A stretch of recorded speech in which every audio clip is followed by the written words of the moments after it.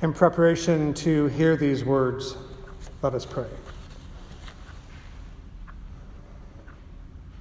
O God of many names, we pray that you would send your Spirit upon both the reading and the hearing of these ancient words, that we might be attentive to your word for us this day. We make this prayer in the power of the one who is the Messiah. Amen. See, I have set before you today life and prosperity, death and adversity. If you obey the commandments of your God that I am commanding you this day by loving the Holy One, walking in God's ways, and observing God's commandments, decrees, and ordinances, then you shall live and become numerous as the Holy One will bless you in the land that you are entering to possess.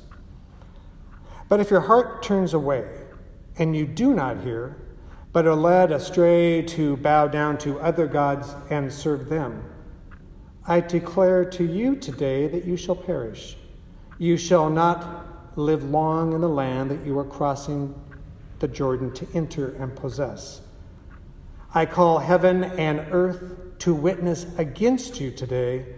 I have set before you life and death, blessings and curses.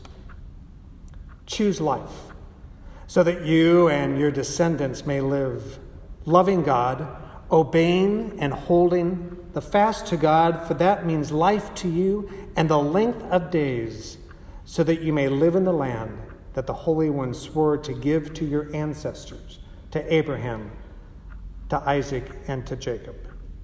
Hear what the Spirit is saying to the church.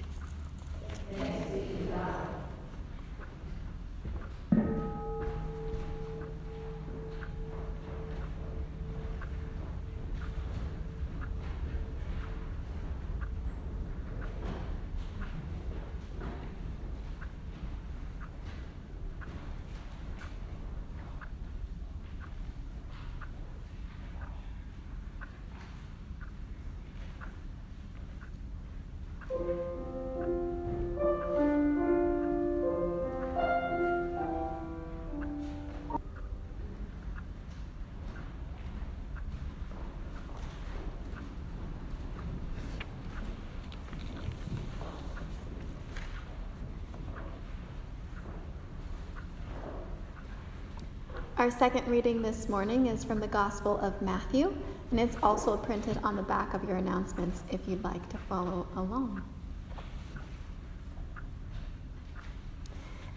You have heard that it was said to those of ancient times, "You shall not murder. And whoever murders shall be liable to judgment.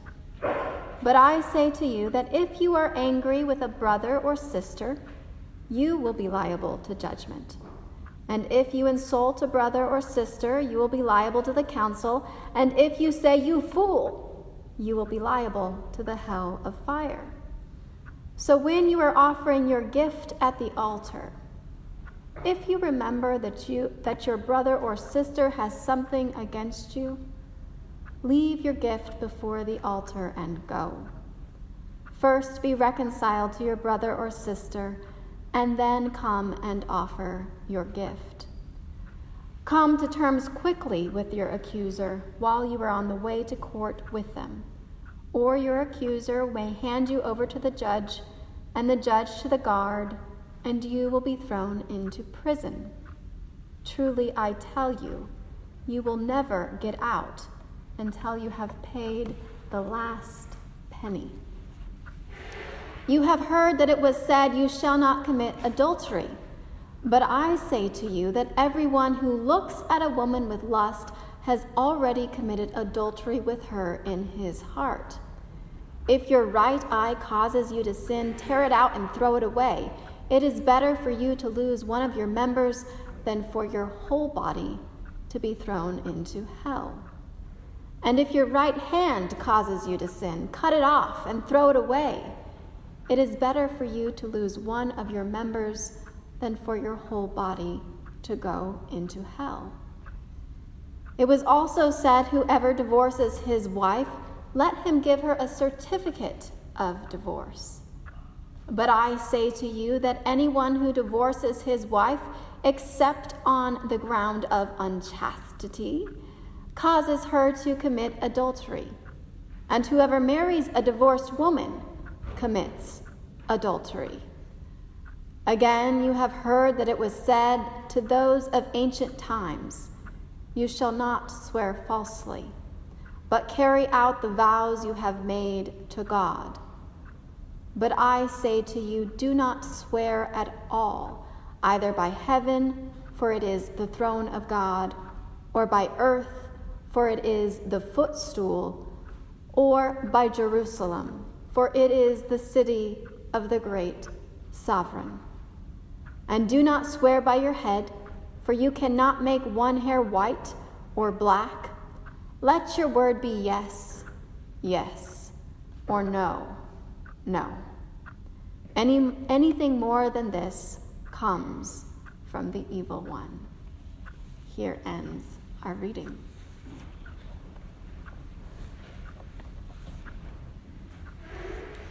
We lost a plate this weekend.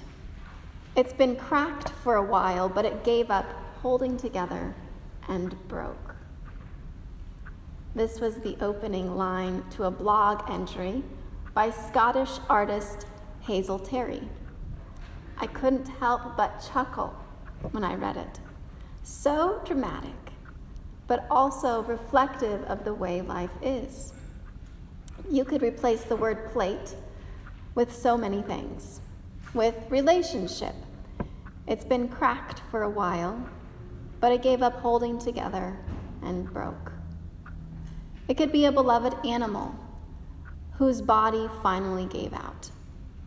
Or some piece of history inherited, a physical reminder of the invisible ties that bind us. It could be your grandfather's fishing rod, your great-grandmother's teacups, or a quilt made from children's play clothes, layers of fabric and storytelling that kept your family warm for generations. So it's not just the loss of a plate, but a link to the memories, the picnics, the laughter, the shared company, the sick days, and the comfort of chicken noodle soup. Hazel has since made a hobby of collecting kitchen midden, a term used in archaeology. Wiki tells us a midden, also known as kitchen midden or shell heap, is an old dump for discarded domestic waste. It can include animal bone, botanical material, mollusk shells, potsherds, pieces of stone tools, and other artifacts associated with past human occupation. Hazel describes taking her dog on walks and combing the beaches of North Edinburgh, picking up midden as she goes. She writes, "It is the ceramics that I gather mainly, and some bits of glass. I like to think of the lives that these objects were part of, right from the person who made it, painted it, to the person that chose it, used it, and eventually broke it. I imagine the medicines in the medicine bottles and the people they treated, cured, or failed, the teapots and the conversations they overheard. At our old home, I used to beachcomb the sea of plowed fields. For once it had rained, all the midden crocks would rise to the surface of the chocolate sea of soil ready to be harvested." It's such a satisfying string of images, scattered pieces of our lives rising to the surface of the chocolate sea of soil, ready to be harvested. Of course, I don't imagine the initial breaking of those scattered bits was so welcome, unless maybe done with celebratory intention. I don't usually think a plate I've broken is beautiful, whether a literal plate or a metaphorical one. I usually think it's ruined. But remembering my own beach treasures and looking at Hazel's, there's a picture of them on the front of your bulletin.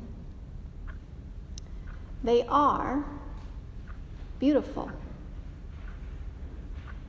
Somewhere in letting the broken pieces go, offering them to the ocean or to the soil, we begin to see differently. When the time comes for the waves to return them, when the rains have washed away the cover of dark soil, we accept they changed and receive them back as something miraculous, something weathered by time, like rusted metal decorating a desert scene with its own life to tell. Hazel's midden collection has become sizable, so she's made an open invitation to share it with other artists, poets, playwrights, illustrators, musicians, to see how they might be inspired by these little scraps of lives lived, as she puts it. Like pen pals, she mails off 5 pieces at a time, and the artists send back their reimaginations. And those who follow her blog get to catch the delight of playful creativity all over again. Brokenness doesn't seem so final. In our readings from this morning, the people are looking for a future worth hoping for. Those who followed Moses into the wilderness, and the generations who still look to him for guidance, including the audiences of Deuteronomy and Matthew, left pieces of their lives scattered in fields of wait. Moses offers them his farewell address that the sunlight of possibility might continue to live in them. He acknowledges they will falter. He expects they will know heartache, and they may even bring on some of it themselves. But he believes a future worth hoping for is within their reach. Key to this bright future? Taking care of one another as community. Scholar Brett Younger points out that throughout Moses' address, which is much longer than the very tail end that we get, he describes canceling the debts of the poor, limiting punishment to protect human dignity, offering hospitality to slaves, paying employees fairly, and leaving part of the harvest for those in need. This is what it means to love God with all our heart and soul and strength. Surely, Moses says, this instruction which I enjoin upon you this day is not too baffling for you, nor is it beyond your reach. No, the thing that is very close to you, it is in your mouth and in your heart to observe it. I'd like to think that at least for a time, the people received Moses' prayer for well-being and tasted the utopian dream. But by the time Jesus is giving his Sermon on the Mount, which our reading today is part of, a lot of energy has been spent parsing what Moses meant when he gave his instruction. What are the outer limits required? As Jesus speaks, he keeps trying to get back to the heart of the matter, caring for one another as a community bound together.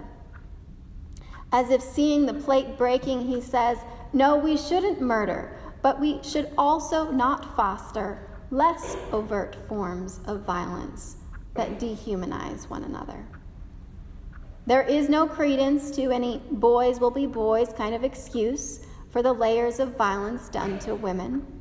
Don't blame it on your eyes. Don't blame it on your hands. Deal with the root of the problem. Not that Jesus fully deals with the root of it. Women are still property in his exhortation. But Jesus makes clear we should be able to trust one another. Our words should have value. The agreements we make should not have to be ensured by God or heaven and earth or our own head. There is constant upkeep required for life in community. Our relationships cost something. Jesus is descriptive about the ways that can be felt as punishment.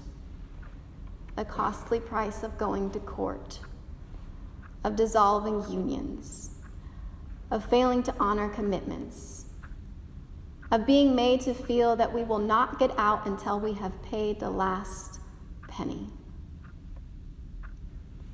And when we sit with that penny, we are reminded of the widow who decided it was worth it to give.